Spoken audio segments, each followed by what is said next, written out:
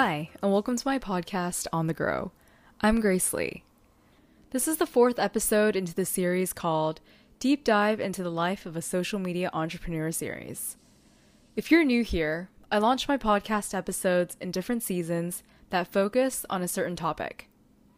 For this season, I'm kicking off the second summer month with a deeper look into what goes on in the life of a social media entrepreneur, the work-life balance, the mentality of someone working in social media, what happens during client content shoot days, and more.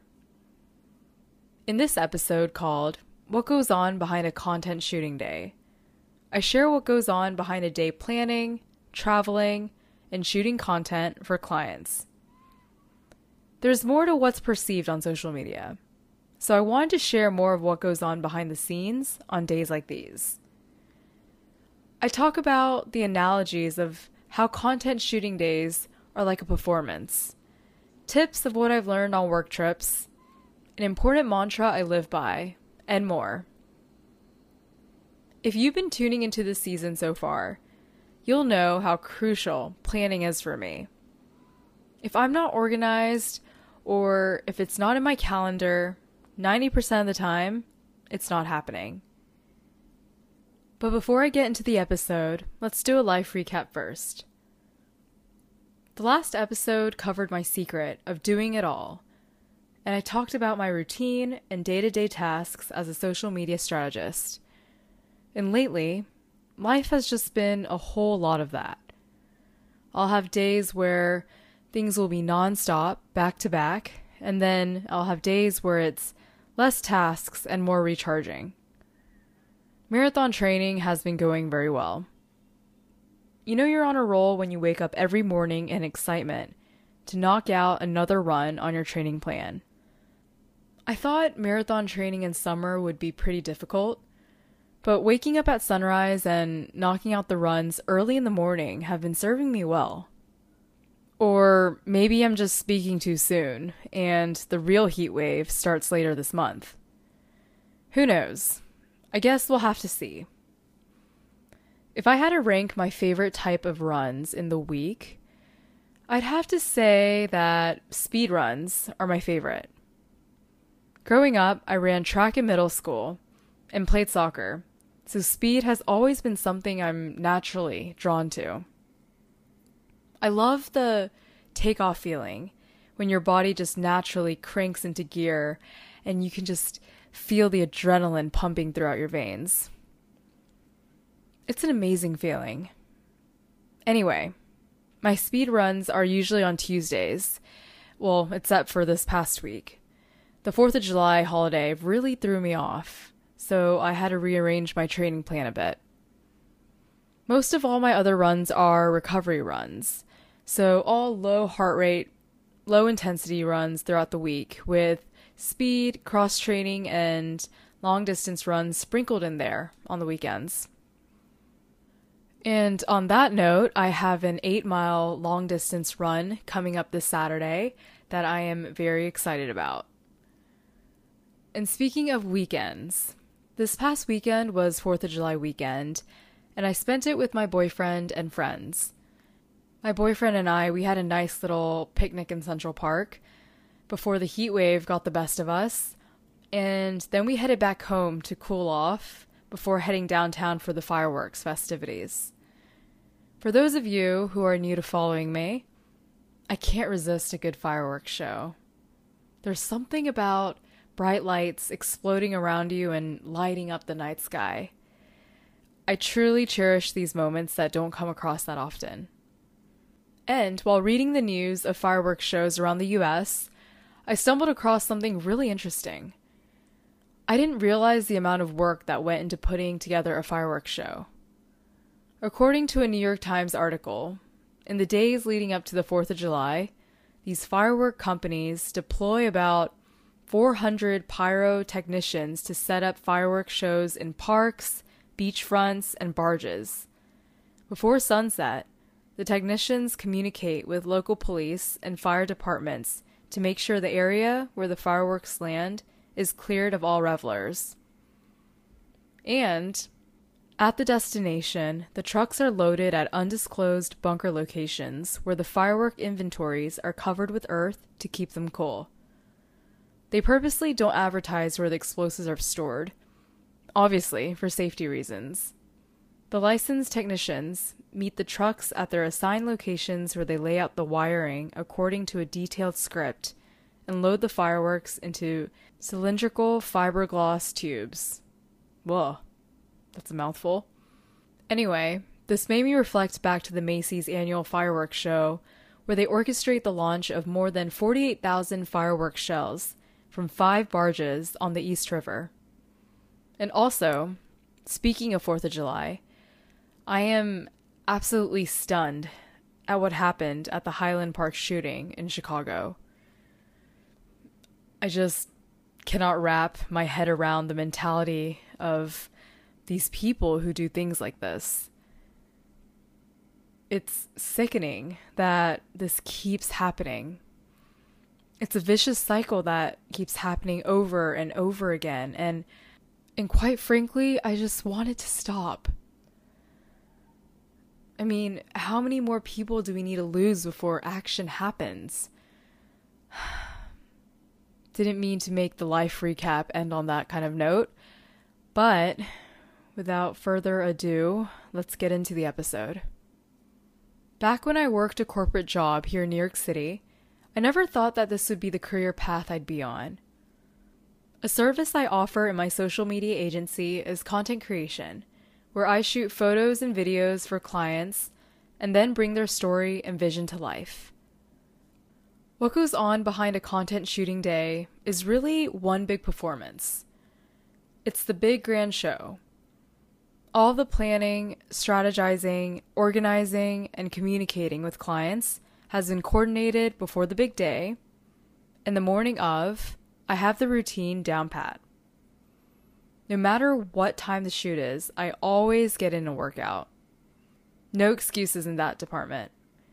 I'm not a coffee drinker, so that's where my natural energy comes from. After the workout, I'll shower, get ready, and then start packing up all my camera equipment and gear.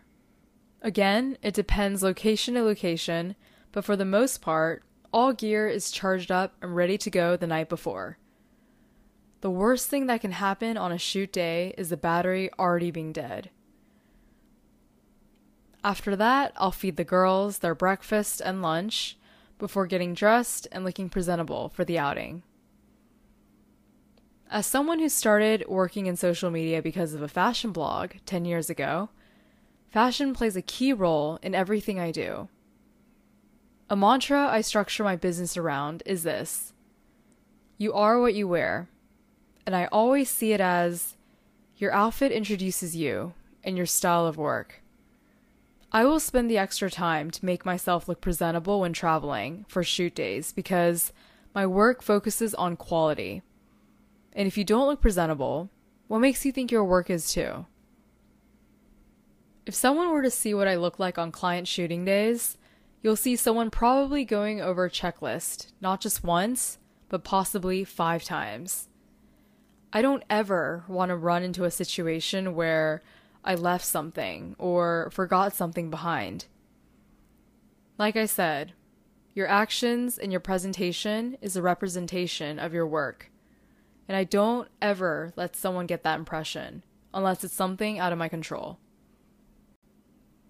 When I was traveling once a month to my client in Connecticut, I remember I would pack everything I needed for the long train ride, and then forget to bring food. I can certainly remember those work trips because I'd end up starving at the end of the shoot and scarfing down food when I got home. And let's just say, since those days, I've learned not to make that mistake again. Just imagine going hours without eating and then trying to come up with fresh new ideas on the spot. Focus? Yeah, you can forget it. Client shoot days are the performance in my book. It's the grand show where you're on stage presenting your talent to not just the client, but to the world. You're dressed your best, you're fueled properly, mentally and physically. You're focused and ready to execute what you learned in dress rehearsal. And that's when the fun part begins. After I arrive to the destination, or on whatever form of transportation gets me there, I'll get right to work. Usually, I'll converse with clients in the beginning to make sure we're on the same page, chat over any ideas we want to add in, and then I'll proceed. By now, I usually have a good idea of the order of how I'll be shooting. Again, it depends client by client, but there's a certain light that comes in the afternoon when I shoot with my client in Connecticut, and we know that's the best time to capture photos in that one area. Or if I'm shooting for my gym client, I know where I need to stand so the subject is not backlit. It's little trials and errors that have helped me figure out and understand what works and what doesn't. Which brings me to this point. Probably most of what I've learned about the social media business has been through trial and error. It's mostly been me experimenting on a lot of things and failing and succeeding at the same time. I learned from what worked well and what didn't work well, and I'd be lying if I said that wasn't part of my strategy. It's accepting that social media will never be stagnant and the need to evolve and grow is a part of the business. At the halfway point, I'm doing check-ins. At this time, I've probably captured half of the content I needed in that location. But that still doesn't stop me from going back over the shot list or double-checking to make sure I got the shot. A tip when it comes to photography. Even when you think you've got the shot, keep shooting. Because the more options you have, the better you'll feel when you're going through edits and trying to find photos that work. I know for me, taking more content than needed is always the answer. Sometimes clients may like shots that you didn't think were the best, but they somehow really liked that different angle, and who knows? They may go with that shot versus the 50 other ones you thought were it. Something else I learned while shooting content for clients as a content creator is that what you find appealing from a personal standpoint isn't necessarily what your particular client may find appealing. Remember, when you're shooting content for clients, it's their approval that matters. Suggestions are welcome, and I'm sure they appreciate your creative eye and feedback. But you have to keep the client's audience and client's vision in mind when shooting. That's something I had to learn very quickly, as someone who also creates content for her own personal brand. What worked well for me didn't always work well for my clients.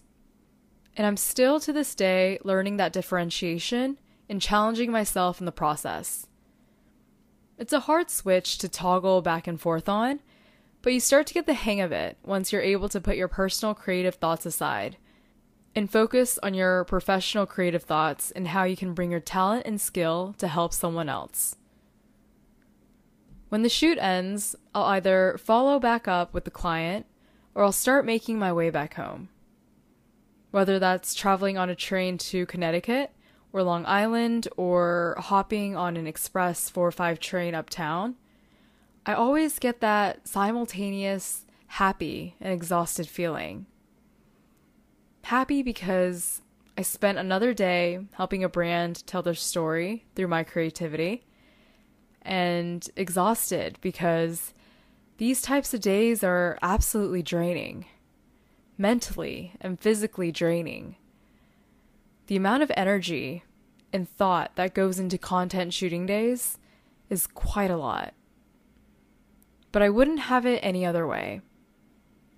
I love these performance days, and I'll always cherish the dress rehearsals that lead up to the big day.